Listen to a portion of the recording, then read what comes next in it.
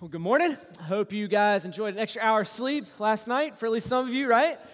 We're going to continue through our Gospel of John series, and we'll be in John chapter 18. If you are a guest here with us this morning, thank you for being here. We're glad to have you here with us. Pray that you're encouraged. Pray that your heart is spurred on to love Jesus more or to come to know Jesus today. I'd love to meet you after service. And if you are tuning in online for the first time, thank you for tuning in. We'd love to have you here in the house in the next couple of weeks and get to know us and let us get to know you. We've been going through the Gospel of John now for almost a year, and now we're in John 18. Before we dive into John 18, there's a trend that maybe some of you saw a few years ago where people were getting this tattoo that you see on the screen here. No regrets. Okay, no regrets, and people did it. Maybe the first time it was an accident, and it really was an accident. But people started doing it, and it started to pick up steam because there's a little bit of humor with that. But at the same time, it hits something that's very true of our hearts, right? Like we all have a sense of regret for some things in our lives, things that we wish we could go back and do different, things that we wish that we could take back. And so we get a tattoo like this, and it highlights kind of the jovial, joking side of like, yeah, we have regrets, but we really don't want to think about them that much, right? But I want us to understand that, man, we can bring all of our regrets before the Lord. And what we find in this passage today is a man, Peter, who has probably the greatest regret of his entire life here in this page of Scripture, where he looks back and he regrets this moment.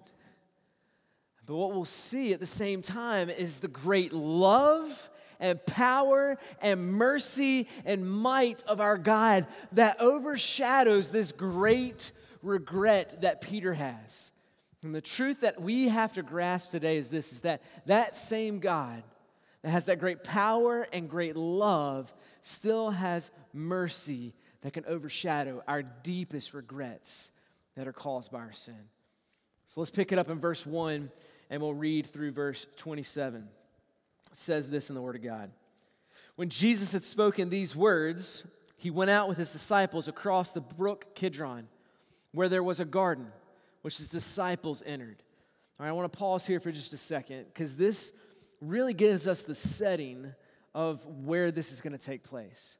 And as we continue to read, we'll see two more important things. Not is it just they're walking through the brook Kidron, but this is at night. People come to arrest them with torches and lanterns, but it's also very cold. You'll see Peter at the end of this warming himself by the fire. So you have a cold, dark night, and their feet are treading in the brook of Kidron, or the valley of Kidron.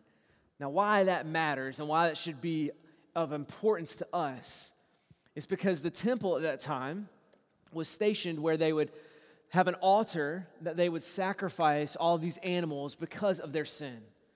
They would realize that we have to atone for our sins, all our deep regrets that we have. This time of year that this is happening is Passover, where they would bring their lambs, the Jewish people would bring their lambs, and they would be slaughtered for their sins as a sacrifice. Now, what we know from history is that the drain that would run from the altar out of the city would actually drain here in the brook of Kidron. And historians tell us that about 200,000 lambs would be slain during this time. Now let that sink in for a second. It's a dark, cold night, and they're walking to this garden. And as they walk, underneath them is a squishy ground from all of the blood that has been shed from all these animals because of their sin. That's the picture that we have in this moment, okay? So it's a sad moment, but we're going to see the great love and power even in the midst of this moment. Verse 2. Now Judas, who betrayed him, also knew the place, for Jesus often met there with his disciples. So Judas, having procured a band of soldiers and some officers from the chief priests and the Pharisees, went there with lanterns and torches and weapons. Then Jesus, knowing all, don't miss those two words. We're going to come back to them. But then Jesus, knowing all that would happen to him, came forward and said to them, "Whom do you seek?" And they answered, "Jesus of Nazareth."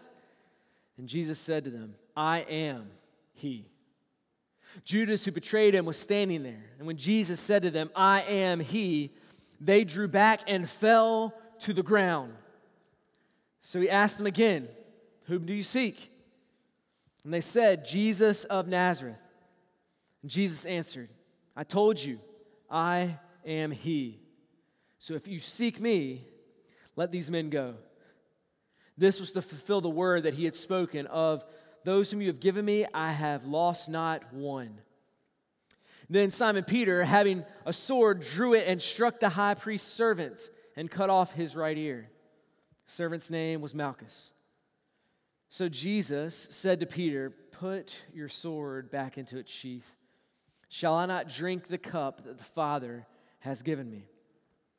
So the band of soldiers and their captain, the officers of the Jews, arrested Jesus and bound him.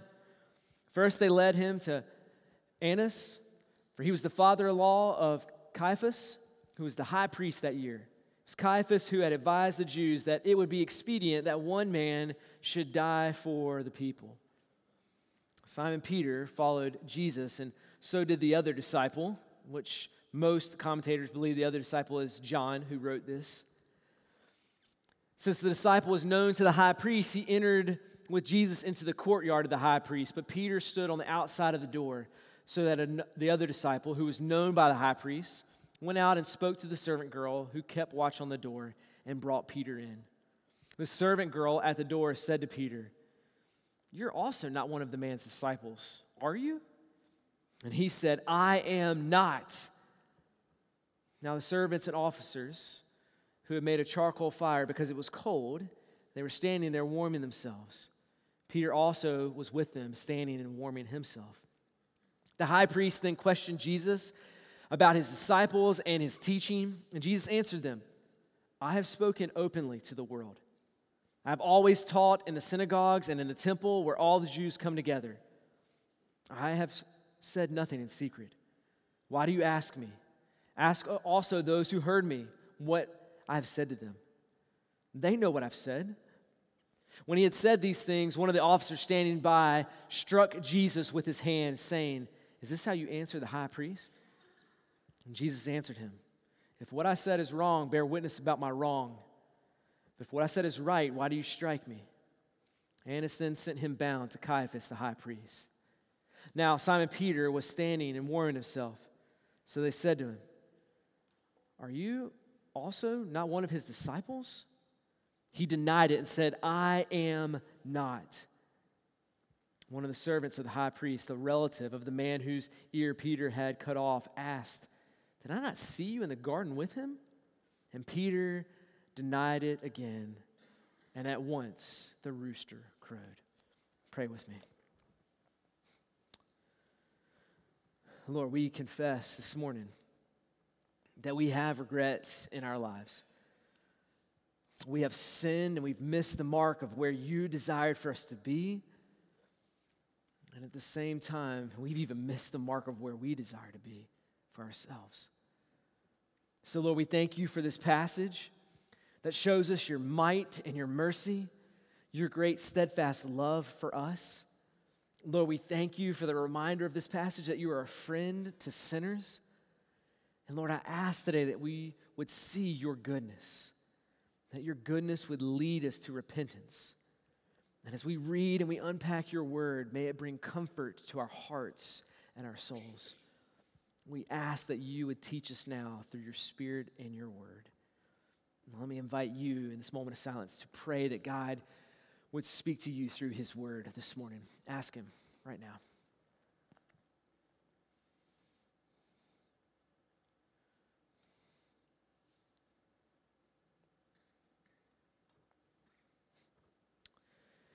Would you also pray for me as we look at this extremely important passage of truth in God's word, that it would speak comfort and truth this morning to us? Would you pray for me as I communicate it?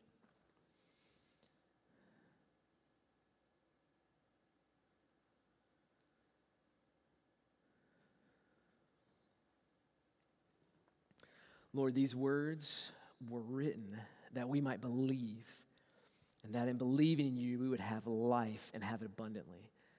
And so, Lord, I ask today that you would help us with our unbelief. You'd help us with our doubts.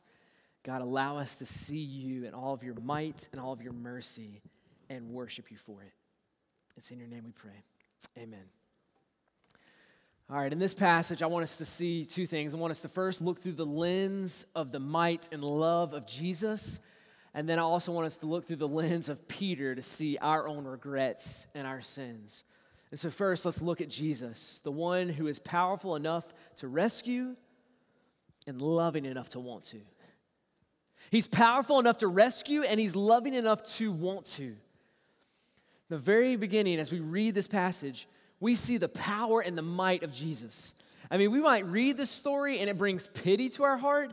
It should make us stand in awe of the power of God in our hearts. I mean, you see the power of Jesus in multiple ways. You see it from what he knows. You see the power of Jesus through what he speaks. And you see the power of Jesus through what he does in this moment. And this whole section is full of his power and his might. The reason why this is important is because it's going to show us his strong arm who is able to rescue any who would come to him. Now you see his power and what he knows in verse 4. We read the context in the first 3 verses, but in verse 4 it says, "Then Jesus, knowing all that would happen to him." Knowing all that would happen to him. Jesus is not a victim of this moment. Jesus is not sitting there being like, "Oh my goodness, I cannot believe this happened." He's been saying it over and over again to his disciples that this moment is going to happen. The Son of Man is going to be arrested. He's going to be bound. He's going to go and die on behalf of sinners. He said that. He even attached an illustration to it when he gave the Lord's Supper. My body's going to be given for you. My blood is going to be shed for you. He's been saying it over and over and over again. Jesus knows that in this moment, he's about to be arrested. And not only is he going to be arrested, he's going to be put on trial falsely. And then he's going to have to carry a cross after he's been flogged and beaten to the top of the hill where he would hang and die in our place for our sins. Jesus knows every bit of that. And you see that Jesus doesn't waver. He knows that this is coming, and yet he chooses a common place that Judas would know to come and find him. He chooses a garden that the disciples would often go to. And when the people come to arrest him with their torches and their lanterns and their weapons, look what Jesus did in verse 4. It says that he came forward and said to them, "Whom do you seek?" Now, this is important because what this means is Jesus wasn't hiding. He's not over here isolated being like, "Oh no, here they come. I guess I'm just going to have to suffer through this moment." Nor is he even sitting there with his arms crossed waiting for them. No, he sees them coming, and Jesus leans into the moment and steps up and says, "Whom are you looking for?" He knows everything, and he's not running from this moment. He knows he was made for this moment, or this moment was rather made for him. He knows that. And so he comes forward in this moment. And as he comes forward and he asks that question, "Whom do you seek?" They said, "Jesus of Nazareth." Now, the reason why they asked that question is because they didn't have electricity like we have today, where they could look and they would be able to see the face clearly. This is at nighttime, right? And at the same time, they didn't have pictures of everybody like we have on Facebook or Instagram. And so in this moment, they're like, we've got to make sure we got the right guy. Which is why most of the time, you didn't go arrest somebody at night because you had to make sure you had the right person. This is why Judas came with them in the first place. That's why Judas comes up and gives Jesus a kiss on the cheek. So they're like, there's no deception. This is the guy. This is Jesus. And so they ask that question, and this is where you see the power of Christ come in his words, in what he says. He says, "I am he," and they fall to the ground. He just speaks 2 words. We have 3 in our translation, but we put he on the end of there so it flows a little bit more, but the original translation was just "I am."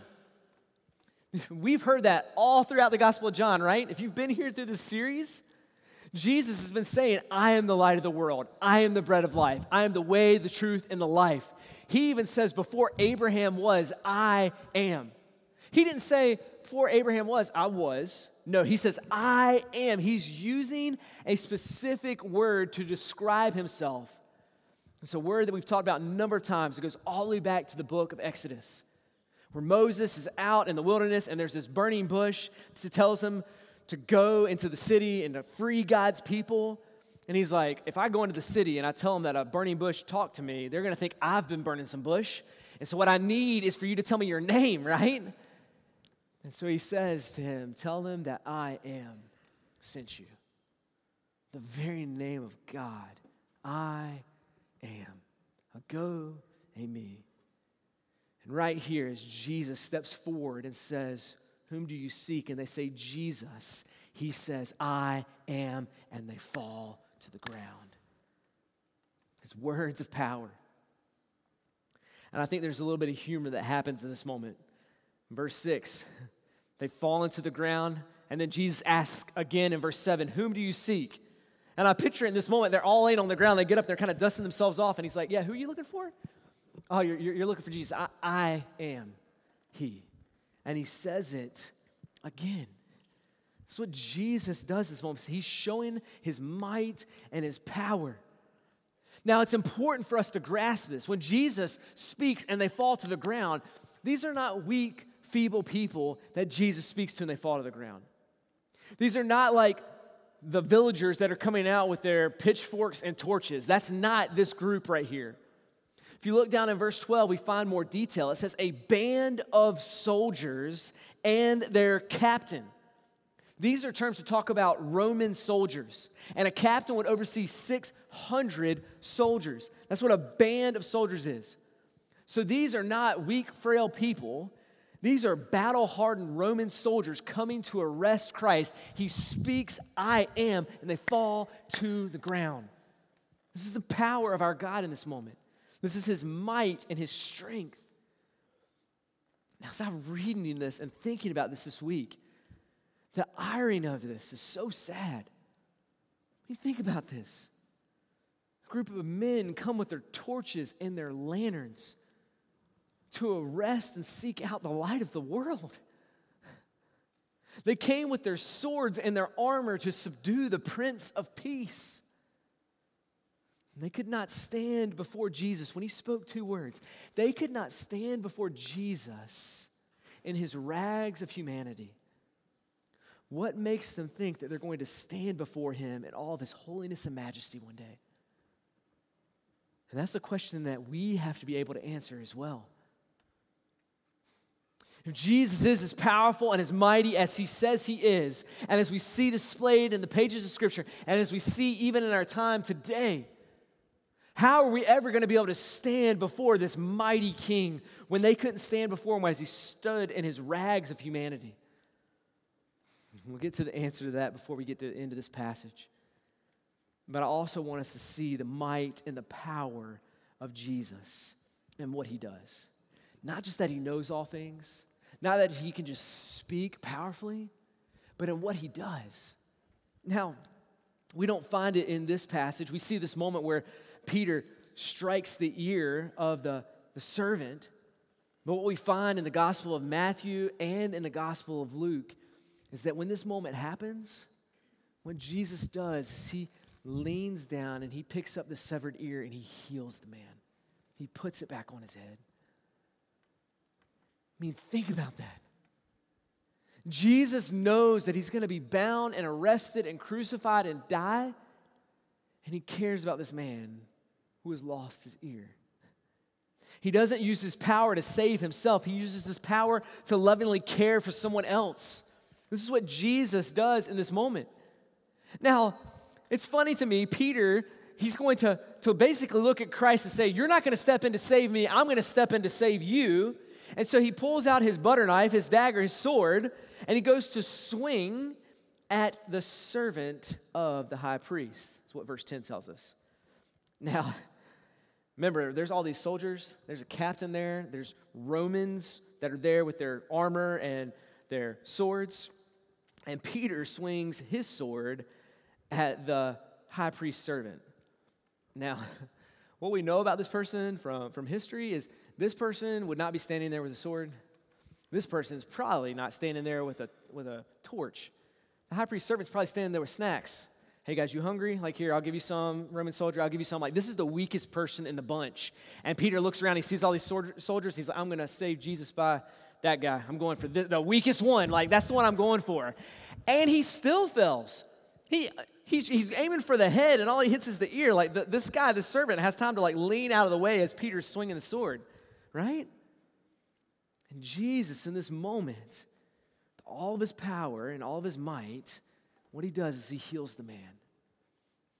And the Gospel of Matthew tells us that he looks at Peter and he tells Peter, I could call 12 legions of angels right now with their swords to rescue me. I don't need your butter knife. I don't need it. Because he has that kind of power.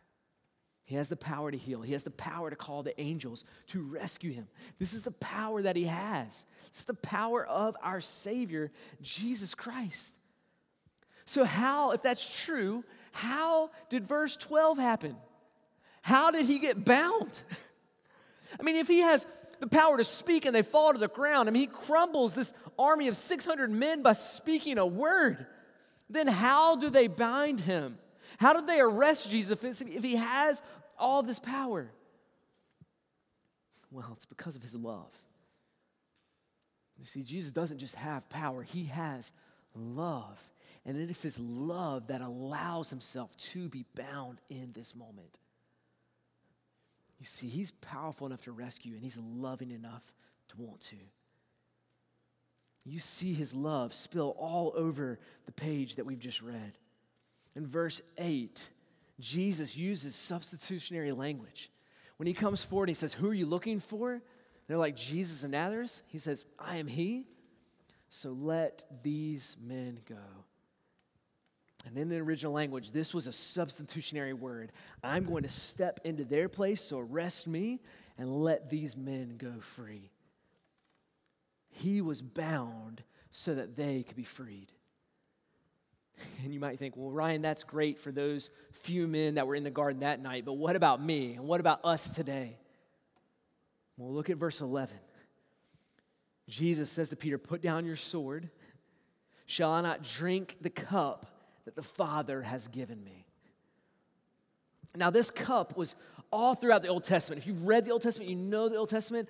This cup is a word that they would use to talk about judgment, the day of judgment, where this cup would be filled with God's wrath and it would be poured out on tyrants and oppressors. This cup is a cup of suffering and pain and punishment. It is judgment that he's speaking of right here. And he looks at Peter and he says, I'm going to drink this cup for you. And Jesus didn't look at Peter and say, hey, I'm going to drink a little bit of this cup, half of it. You're going to have to drink the other half, so you're going to have to take some of the wrath of God for the sins that you've done. No, Jesus drank all of it so we would not have to taste a drop of it.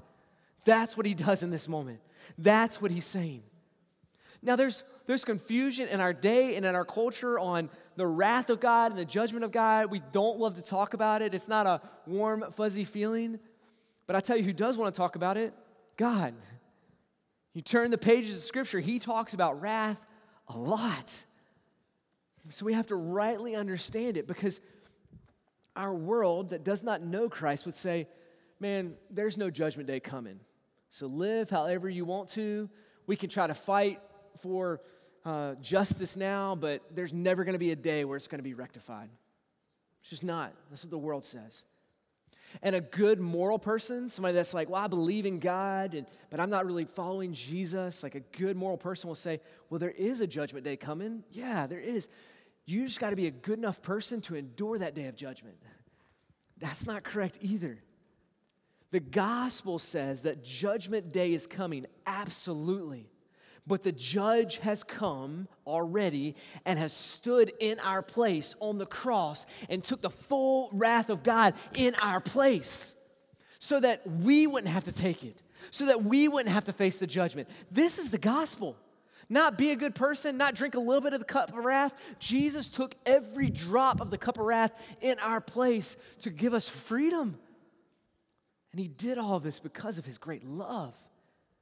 His love is what allowed him to be bound this night. His love is what stayed his hand, not calling in the angels when he hung on the cross. He did this to rescue and redeem us.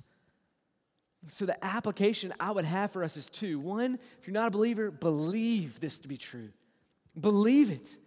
If you don't believe that Jesus stood in your place and that he's taken your sin, if you think, well, I'm preparing for Judgment Day by being a good moral person, then all you have is the cup of wrath poured on you. But if you believe that somehow, some way, Jesus stood in my place, he didn't just die for me, he died instead of me, then you find life. And for those of us that know Jesus, I hope you're so encouraged by this passage. I hope you're so refreshed by these truths. As I'm reading this week, I am so encouraged by what Christ does in this moment. I mean, think about this. Think about this. Peter has walked with Jesus for 3+ years. He's heard Jesus teaching after teaching after teaching. He's prayed with Jesus. He's heard Jesus say time and time again, I'm going to die for you. I'm going to stand in your place. He said it a lot of times, my hour is not yet come. My hour is not yet come. My time is here where I'm going to the cross for you. He has said it so many times. And then when that time comes, what does Peter do? He steps up and is like, no, not on my watch. Like, you're not doing any of that stuff that you just said. Like, I'm going to stop this right now. Now, I don't know about you, but if I were Jesus, and I'm so thankful I'm not, I would be done at this point. Done. I'd be looking at Peter being like, Peter, bro, we just had a meal. We just shared the Lord's Supper. I told you I'm going to die. My blood's going to be shed. Like, I've told you so many times, and here you are again saying, no, you're not going to die. No, you're not going to be bound. No, you're not going to the cross. You're not going to do any of that. Like, if I were Jesus, I'd be like, arrest him. I'm done. Like, I'm going on back to heaven. You can just arrest these guys, and we'll move on. But that's not what Jesus does in this moment. It encourages me that Jesus, in this moment, when Peter should have got it, he should have understood. And Jesus leans in again. He's like, Peter, hey, man, we talked about the cup. We talked about the wrath that's coming. You remember that? We talked about how I was going to have to drink it. Man, don't forget that, Peter.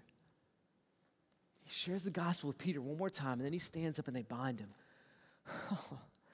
The great patience of God with us, man, it encourages me. I hope it encourages you. Where time and time again, you're like, no, God, I've got this. I don't need your help. And then Jesus leans in again. He's like, no, you can't do it apart from me. Don't forget the gospel.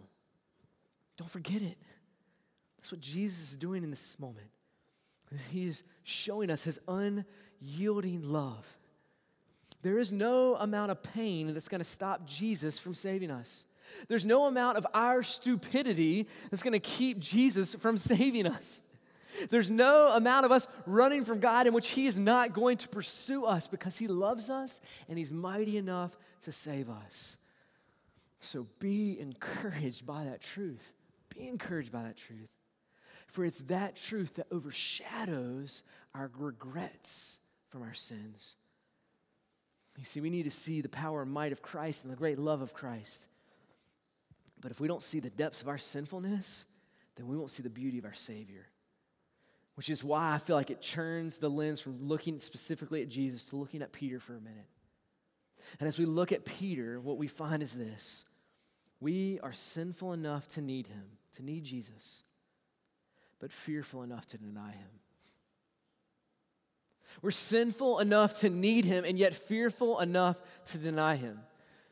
Now, I don't want to go into a bashing session on Peter here because, I'll be honest, Peter probably had much greater faith than me, probably much greater faith than most of us in this room, if not all of us. I mean, Peter at one point believes so much in deep faith in Jesus, sees him walking on water, and he's like, hey, I want to walk with you, Jesus. He steps out of the boat, and he walks a couple steps, and I know he doubts, and I know he sinks, but hey, that's a few more steps than I've ever walked on water, right? And in this moment, I don't want to bash Peter, because I think what Peter is a mirror. I think Peter in this moment is responding in a lot of the same ways that we would have if we were faced with this moment, and even as we do today. Maybe yesterday. You see, Peter in this moment is going to deny Christ 3 times due to the fear of man. Due to the fear of man. He is. Time and time again, he is afraid of who man is, and so he denies Christ. And let me say this, if you're afraid of man, you will never live the life that Christ has called you to live. You won't. In the book of Galatians, Paul says this in Galatians 1, verse 10. For am I now seeking the approval of man or of God? Or am I trying to please man? If I were still trying to please man, I would not be a servant of Christ. Not be a servant of Christ. If you are primarily driven by fear, you will never live the life that God desires for you to live. So what are you afraid of? Do you fear rejection or being criticized? Maybe it's being made fun of. You're afraid that your friends will disown you or you'll lose your job. What is it that you fear? We have to decide whether we're going to live in faith or live in fear of man. The faith in God or the fear of man. And in this moment, we see Peter defaults to the fear of man. Every time they ask him, are you one of the disciples? He says, I am not. Now, did you see the parallel of words that I believe John is trying to get us to grasp in this moment? When they go to arrest Jesus, Jesus says, I am. I am God. I'm the creator. I'm the sustainer. I am God. And then Peter in this scene where they're like, hey, are you one of his followers? Are you one of his disciples? His response, Peter's response is, I am not. I'm not. See, Peter in this moment, what he's basically claiming is his sin. I know I'm not God. I know I'm not perfect. I am not. And with his very words, as he denies Jesus, he's showing the vast difference between us and him. He is the great I am, and we are not. This is what's happening in this moment. Now, as we reread in this passage, it leaves out a few details that we find in the other Gospels. We find that Peter, as he says and denies Christ the third time, he runs away and weeps bitterly. He weeps bitterly. We also find out in the other Gospels that as this whole conversation is going on, as they're standing around the fire and Peter's talking to these different people, and he denies Christ, though he's on trial and people are talking to him and slapping him in the face, he still is cognizant of what's going on in Peter's life. And he looks over, and there's a glance given between Jesus and Peter in this moment. This is fascinating. Jesus, with all that's going on, he still looks and knows the sins of Peter. He knows the depths of his heart and the depths of his denial. And yet what we'll find is that he loves him the same. You see, as Peter runs away bitterly, this biggest regret of his life, we're going to find that he struggles. What do I do with this sin? What do I do with these regrets? Where do I take these things? And that's the question we should be asking. See, Peter's not the villain. He's the mirror of our own hearts. So when we see the sin, what do we do with it? Where do we take it? It's just like last Sunday. I told you guys a few weeks ago that we as a church started serving the Cabarrus Development Center, where young men are incarcerated, they're students and youth, and we've been able to start showing our services over there, which has been encouraging. God opened up that door. We've got men here that are faithfully serving week in and week out to go over there and to share the gospel with these students. And last Sunday, one of them, after the service, slipped a letter underneath the door of his cell that said exactly what Peter probably thought in this moment. He says, if I want to confess my sins to the Lord, where do I start? Praise God for that. And what happened in his heart should happen in every one of our hearts. God, what do we do with our sin? What do we do with our regrets that are caused because of our sin? And what we'll find out, the good news, in a couple weeks as we get to John 21, is that what Peter does is he runs not from Jesus, but to Jesus. They're on a boat and they're out there and they're fishing. And he sees Jesus on the shore. And he knows he's denied it. He's lived in this regret for a long time. And he looks and he sees Jesus and he doesn't say, oh, time out. I got to go clean myself up, make sure I'm good enough to come and stand before Jesus. No, he jumps out of the boat. He swims and he comes to Jesus. And what we find is that Jesus forgives him. Forgives him. He knows what he's done. He knows his sins. He forgives him. And he doesn't just forgive him. He restores him. He restores him. He doesn't just say, you're forgiven, but guess what? Stand in the corner over there. I'm not using you for my kingdom. I'm not using you for my church. You're a wicked sinner. You denied me 3 times. Glad you're forgiven. Just wait until heaven. You're done. No, he looks at Peter and he says, you're forgiven? I'm going to use you in my church. I'm going to allow you to share the gospel with others. But yeah, Jesus, I'm a sinner. I know you're a sinner. But you've brought your sin to me and you're forgiven and restored. So move forward in life and not in your sin. And share the good news.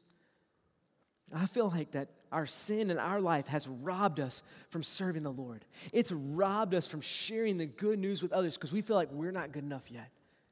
We have to understand the truth of this passage. That Christ, knowing every one of our sins, is powerful enough to save. I don't care how deep those sins are, how far they are, how recent they are. He can rescue and redeem you from those.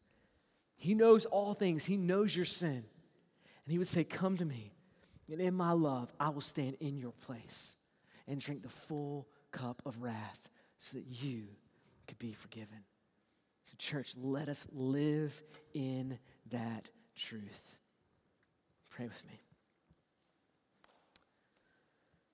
Lord, we thank you for your love. We thank you for your power, your mercy that overshadows Peter's deepest regrets, but also our deep regrets caused by sin. And so, Lord, I pray that you would even rescue and redeem now in your power and in your might. And that we in this room or those that are online will respond just like that student at the Cabarrus Development Center. If I confess my sins to the Lord, where do I start? And Lord, we know that starts with you. Not running from you, but running to you. Knowing that we don't clean ourselves up, but that you are the one who cleanses us. Lord, thank you for the truth that says if we confess our sins, you cleanse us from all our unrighteousness. So we pray our sins to you now and confess to your Lord. And for those of us that know you, who trust in you, thank you for the encouragement in this passage of your great patience with us, your great love for us, who doesn't give up on us even when we still don't understand, as you've taught us year after year, even though we still battle and we struggle with our sin. God, thank you that you are loving and patient with us. God, we're grateful for that. We're grateful for how you have stood in our place that we could be forgiven. We love you, Lord, and we sing to you now. We bring our offerings to you now. We bring our prayers to you now. Lord, we love you, and it's in your name we pray. Amen. Church, with this truth and this goodness of our loving Savior in mind, let's stand and let's sing to him.